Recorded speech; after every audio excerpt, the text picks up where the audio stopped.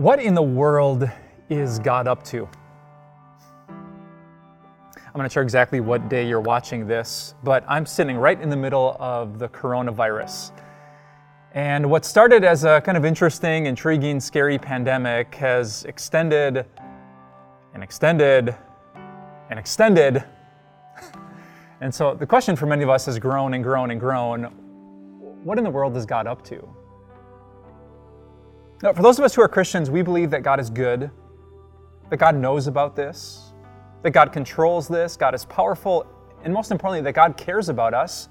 He loves us, so it makes us ask the question even more, what is God up to?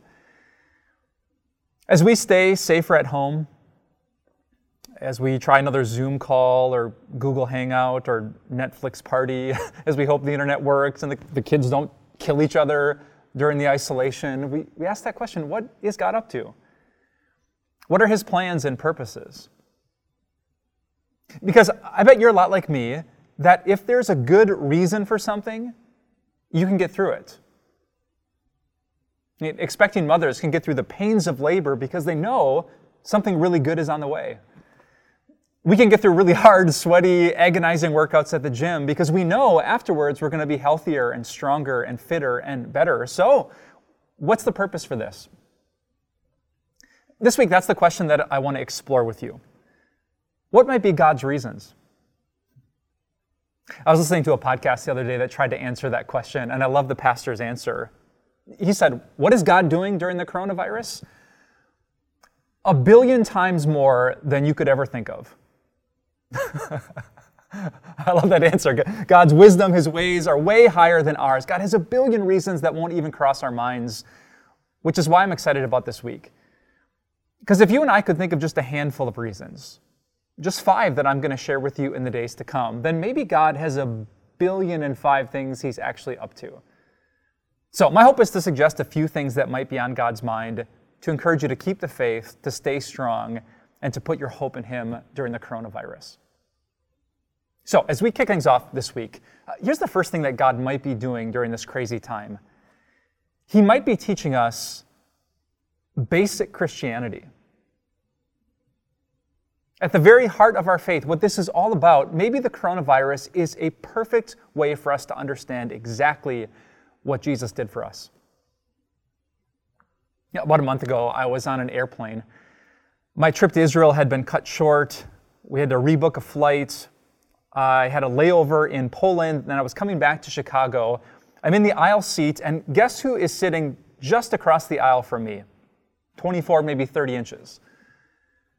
A woman, an older woman, an older European woman, an older European woman who was coughing. Now, in the pre-corona world, I wouldn't have thought much about her cough. It was only every few minutes or so. But in the heightened, terrified, fearful of everyone coughing kind of world, do you know what I would do when she would cough? Am I out of focus yet? I don't want to be rude or obvious, but I was kind of scared in the terrifying news. What if she was sick? And what if she infected me? And what if I infected my family? So I leaned away from her sickness for my own sake. And when I reflected on that moment, which I'm not super proud of, by the way, it reminded me of what Christianity is all about, of what Jesus came to do. Because when Jesus Christ came into our world 2,000 years ago, he didn't do this. He did this. Let me prove it to you from the Gospel of Matthew, chapter 8. Verse 2 says, "A man with leprosy came and knelt before Jesus and said, 'Lord, if you are willing, you can make me clean.'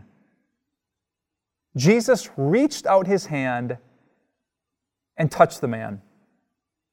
'I am willing,' he said. 'Be clean.'" In Jesus' day, people with leprosy were kind of like people with corona today. They were considered dangerous. They needed to be isolated. They were unclean. They could make you sick. They could ruin your life. And so they kept their distance. But what did Jesus do? He didn't lean away. This text says that he reached out towards. And it's such a vivid picture of what Jesus has done for you and for me. I mean, our world, because of Adam and Eve's sin, was infected with an even worse pandemic. Sin had spread like a super virus, and all of us were infected. All of us were dangerous. The fever of our selfishness, it raged through every country, every state, every home, and every soul. And it would have been so much easier, so much safer if Jesus would have just stayed home. If there was some angelic, safer at home order, Jesus could have stayed up there and kept his distance from us. But he didn't. He didn't lean back. He reached out. He came into our world not wondering if he'd beat the odds and escape contamination. No, he knew exactly what would happen.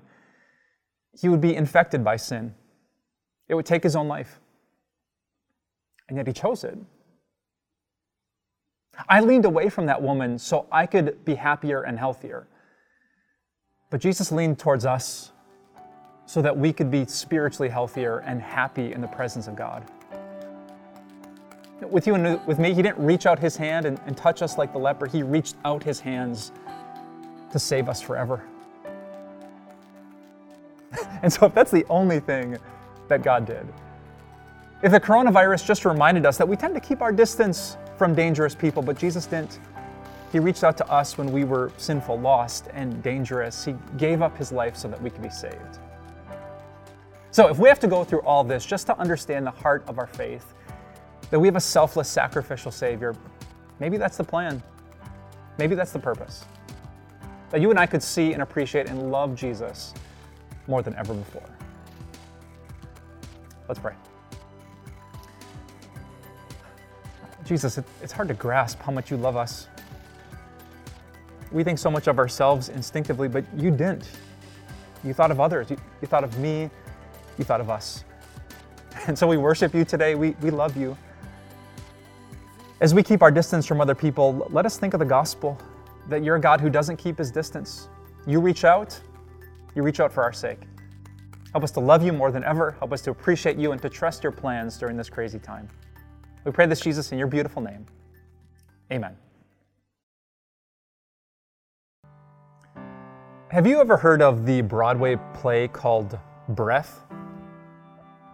It came out in the 1960s by a playwright named Samuel Beckett, and the entire play was only 35 seconds long. So I'd like to reenact the whole thing for you. The play started like this.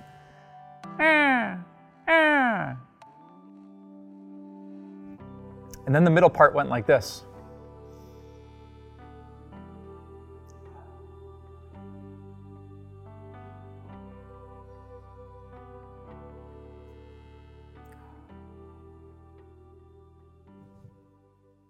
And then the conclusion went like this. And that was it. Thank you very much. Do you get why Samuel Beckett wrote that play? People come to the theater and they expect 2 or 3 hours of professional entertainment, but within 35 seconds, the whole thing was done. And you could probably guess his point. That life is like a breath. You sit down and it starts with life's first cry, and then just like a couple of breaths, you're breathing your last. Samuel Beckett wasn't the first person to think like that. The famous prophet Moses thought like that too. And when I think about the only psalm that he wrote in the Bible, Psalm 90, it reminds me perhaps of one of God's plans and purposes for us during the corona pandemic. It's for us to think not just about the basic message of Christianity, but about our own mortality. Listen to Moses' words from Psalm 90. He said in verse 12, "Lord, teach us to number our days, that we may gain a heart of wisdom." Teach us to count our days, God. Help us not to forget that after a few breaths, we're into our teenage years, and then getting our first apartment, and then maybe standing at the altar, and maybe changing a diaper, taking care of an aging parent. We're in the heart of our careers. We're getting passed by younger employees. There's retirement. There's the nursing home. You blink and it's over, right? And Moses says, God, give me a heart of wisdom to realize how short life can be. The individual days can feel so long, but life itself is over in a breath. You think it's going to be a 3-hour show, and it takes, well, about 35 seconds. And maybe the coronavirus has reminded us of that. As we check the numbers day after day, how many cases in how many countries, how many deaths globally or in our state or in our county, we're very much reminded that people die all the time from all kinds of things. If we don't read the daily obituaries, we can forget that, but people are dying frequently. They stand before God each and every day. I was reading an article yesterday that reminded me that the plagues of human history and all of the wars, the pandemics, the viruses, they have not changed the ratio of people to death. It's 1-to-1, like it's always been. And that's why Moses keeps writing. He says, God, teach us to number our days that we may gain a heart of wisdom. And then verse 13, relent, Lord. How long will it be? Have compassion on your servants. God, if anything could interrupt my life, if I could get infected by someone who doesn't even know they're carrying this virus, I need you to have compassion on me. Keep me safe. Keep me healthy. Grant me life. Have compassion on my family. But you never know if that'll happen, right?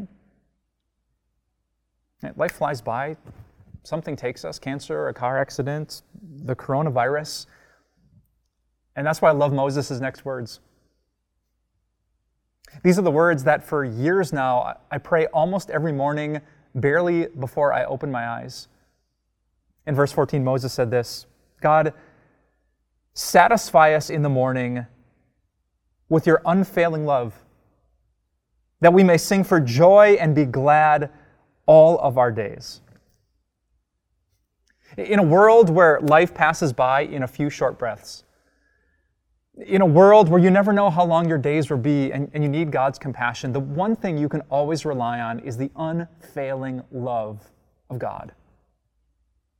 We've seen that the government can fail us, the schools can shut down, our favorite sports, our favorite shows, the national parks, like everything can fail. It can be gone because of a virus we can't even see. But there's something else that we can't see, and it never fails. The love of God through Jesus Christ. So I want to speak to all of you today who are lacking joy and gladness. You haven't sung a song of praise in a long time. Maybe you can join me in that morning prayer. God, whatever happens today, your love is right there.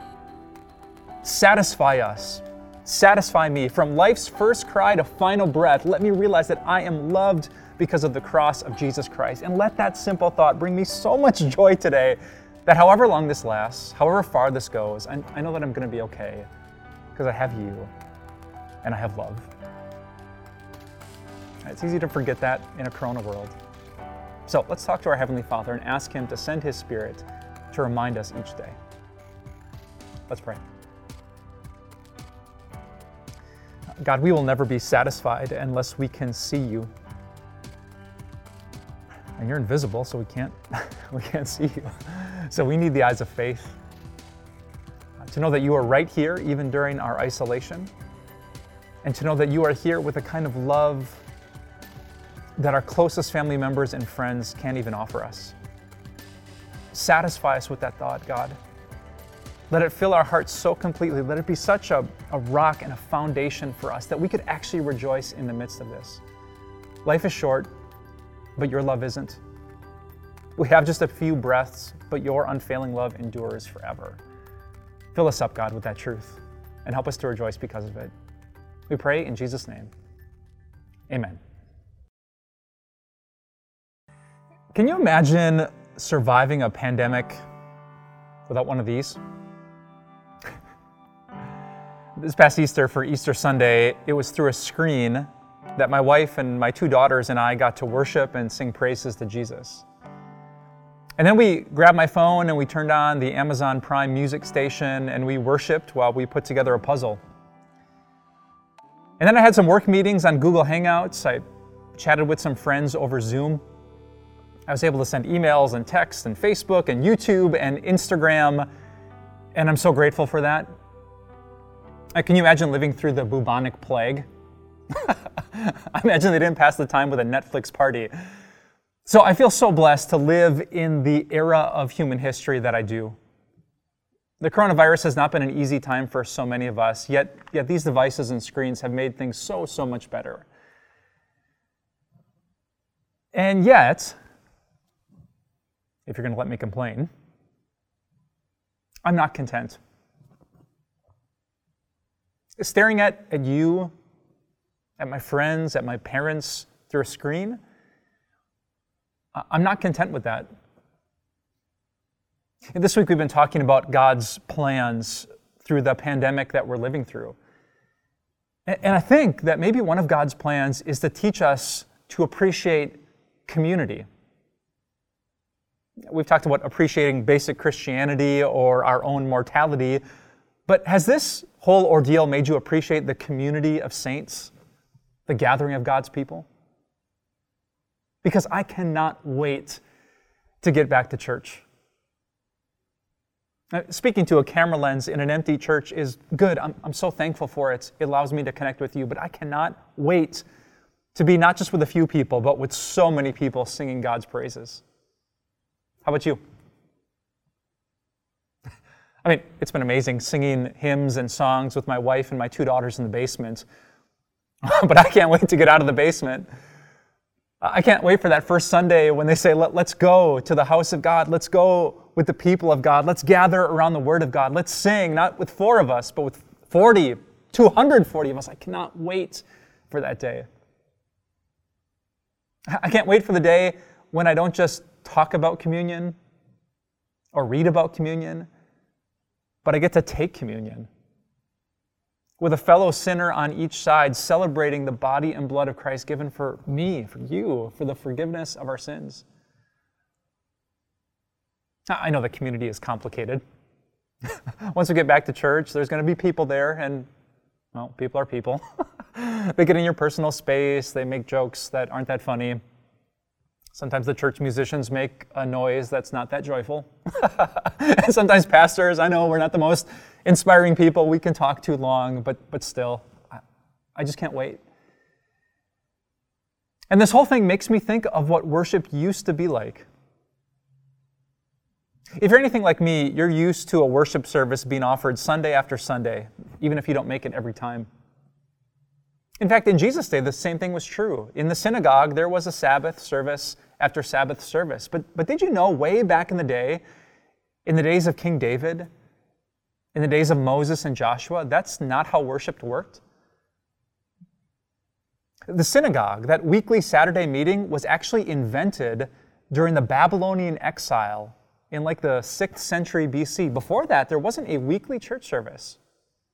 Did you know that? What the Jewish people had way back in the days of Moses and David was just a couple of times a month. Or I should say, rather, a couple of times a year. Every few months, the people would gather to one centralized place where the tabernacle or the temple was, and they would worship together. And maybe now we can imagine how David felt. But when he and his neighbors would gather to that massive gathering of God's people, when they had spent a few weeks, maybe a few months without being together in church, and then it happened, can you imagine the joy of that moment?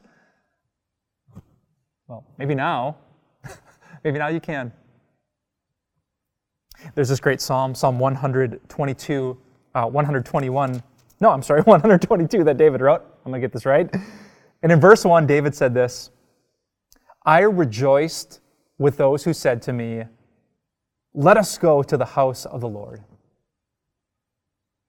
David wasn't depressed about church. He wasn't dragging his feet like a teenager who wanted to stay in bed. No, he says, I rejoiced when they said to me, let's go to church. Let's go to the house of God. Let's sing praises with the people of God. I think I'm going to relate to that verse more than ever before.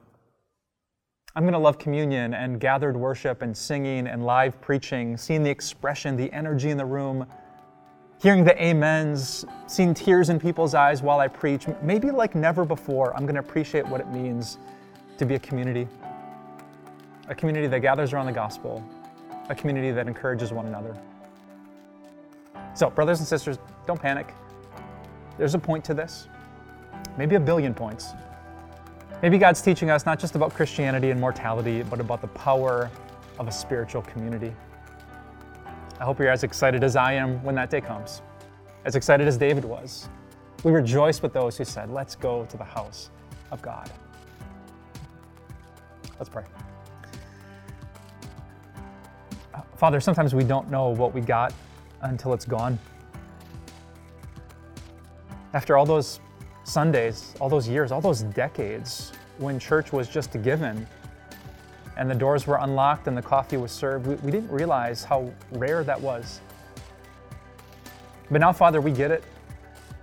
What a gift it will be to actually gather with people, to hear their voices and to hear your voice through the word. Bless us more than ever when this is over with a greater love for church, for your people, for the fellowship of the saints. I thank you for opening our eyes to this, and I pray that we never forget it. I ask this all in Jesus' name. Amen. I want to talk to you today about money. Well, but you don't have to worry, okay? I know I'm a pastor. I know this is a Christian ministry, but I'm not asking for your money today. I want you to give, but not to me. I want you to think about giving to them. This week we've been talking about God's possible plans in the midst of this pandemic. You know, we could trust God. We could actually rejoice through all this if we knew there was a good purpose and a good point. And I think there is. And I think one of the greatest purposes God's people might have is with money. Do you know the reputation the Christian church has these days when it comes to money? Pastors, TV ministries. Yeah, it's not great. The average non-Christian, the friend or family member who hasn't been to church in a while, they probably have some assumptions about what the church does with all that money that they just want to take. Man-made rules, guilt, and shame, just to get more in their pockets. Which is why I think this might be a shocking opportunity to prove that idea patently false. There certainly are greedy Christians, which breaks Jesus' heart. There are greedy churches, which I wish would just shut down. But you and I can prove that there are plenty of exceptions to that assumption. How can we do it? By giving money. You probably heard the stories like I have. This morning, a woman from our church said that her husband was temporarily laid off his job. I was reading an article about local businesses, restaurants being down 60, even 75% of their normal income. Small businesses aren't sure if the government can save their bottom line.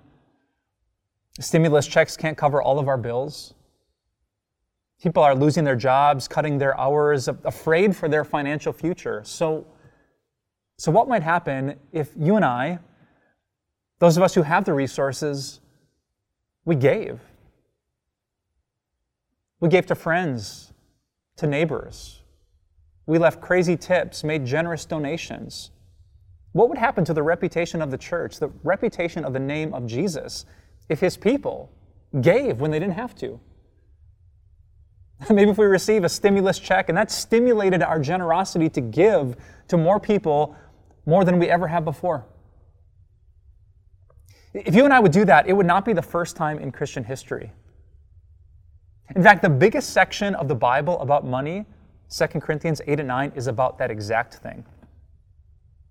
The Apostle Paul was trying to encourage Christians to give, like never before. But it wasn't for his ministry or building some big church. He wanted them to give to the poor. And at the end of this beautiful section, which I hope you can read in its entirety today, Paul said this: "Others will praise God for the obedience that accompanies your confession of the gospel of Christ, and for your generosity in sharing with them and with everyone else." Paul said there are going to be people that praise God, not just because you're a Christian, but because next to your confession of Jesus came this crazy generosity. So I'm not sure if I should tell you this story. I'm honestly not sure if Jesus wants me to tell you this story, but I want to tell you this story, and I hope you take it in the best way. 2 days ago, I was walking around my city praying for this pandemic, and I came across this little drive-through coffee shop and decided to get some caffeine to keep me awake while I prayed. And so from a socially safe distance, I ordered my $2 coffee, and the owner of the place asked me, do you want to leave a tip? And I don't know if this was foolishness or the Holy Spirit, but I said, sure. She said, how much? Boom. And I just picked a number, like a big number, a crazy number. And I really wish I would have like a picture of her face, because she just looked at me like this. What? And so I repeated the number. And she looked at me like this. What? Are you sure? She said. She looked at the only other employee in the place. Their eyes got this big. And she said, oh, thank you. And I got to tell you, when I walked away with my medium coffee, I didn't feel poorer. I felt richer. I'm not sure if she picked it up, but I was wearing a winter hat at the time that had the Time of Grace logo on the front of it.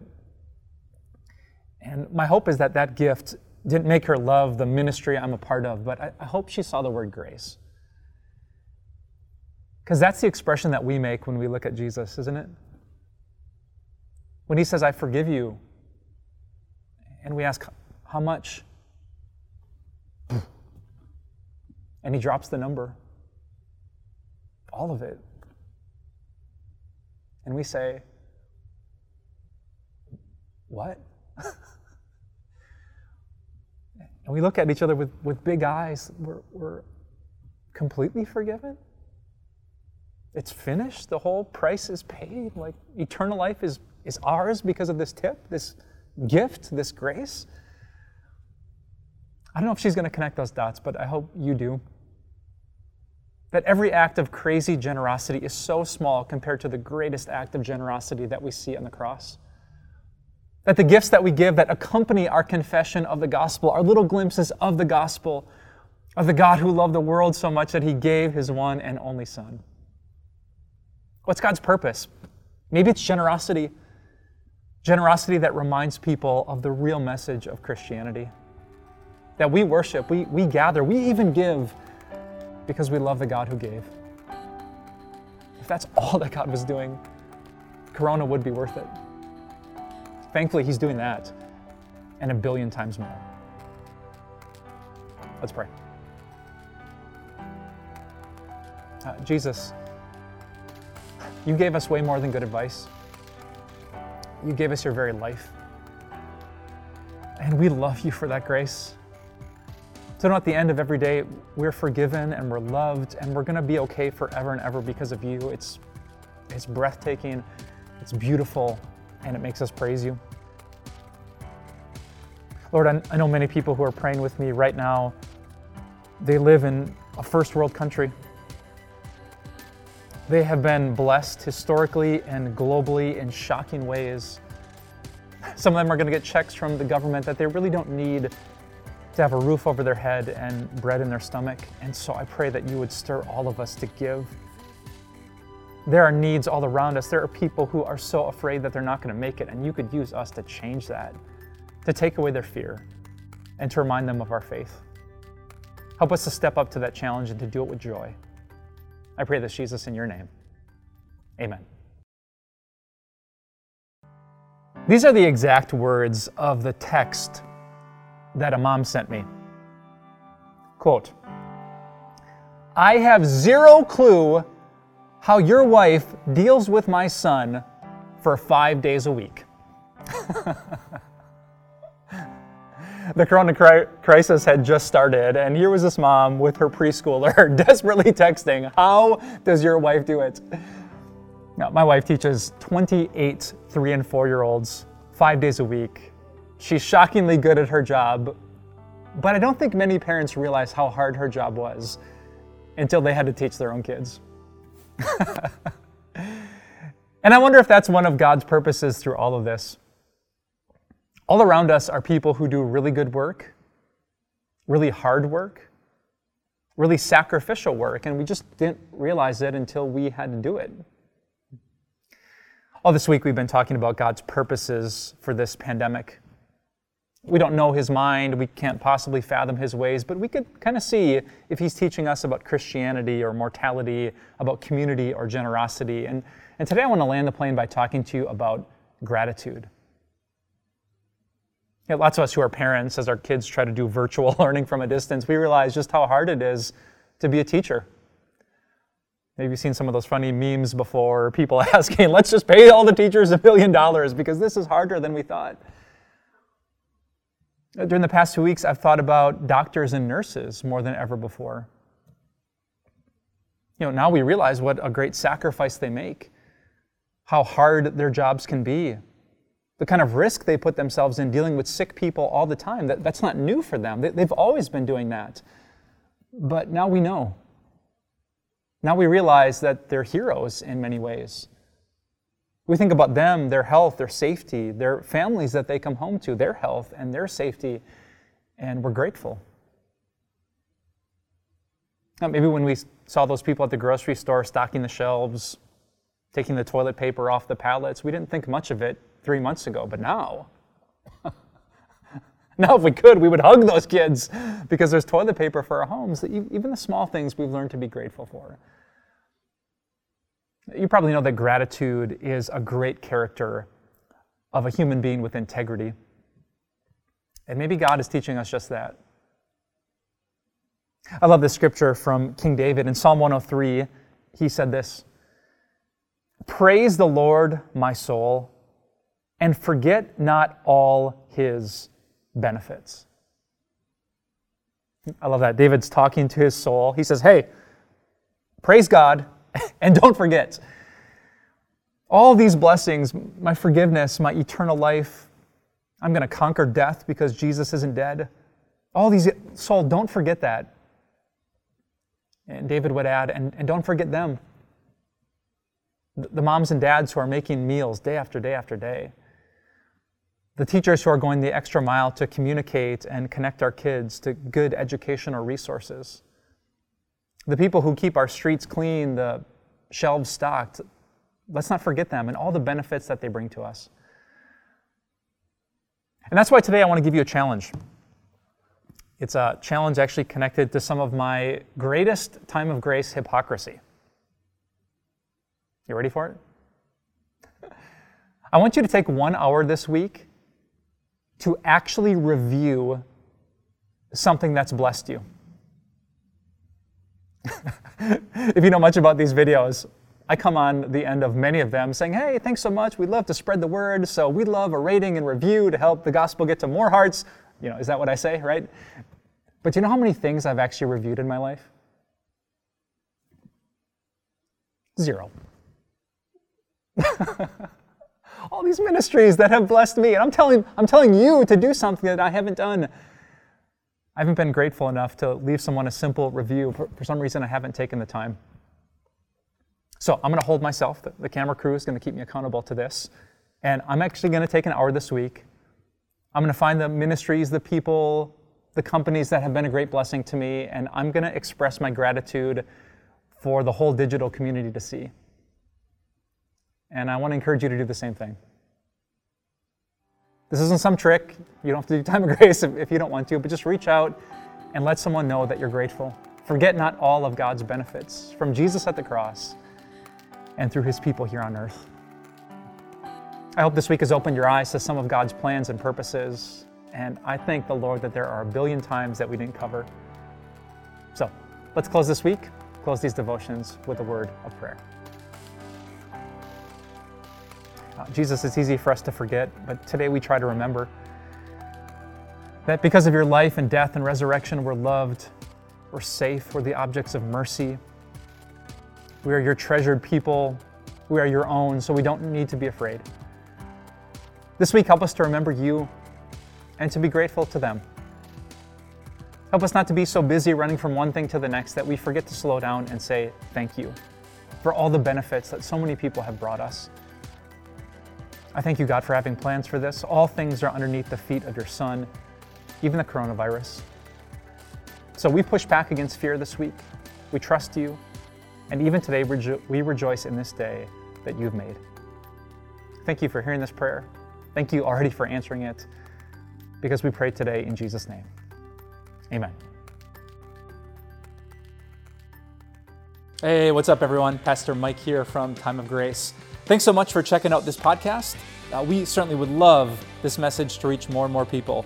So if you wouldn't mind rating and reviewing this podcast, it would bring it to more people's eyes, and we pray this message into more people's hearts. Thanks for your support, and we'll talk to you soon.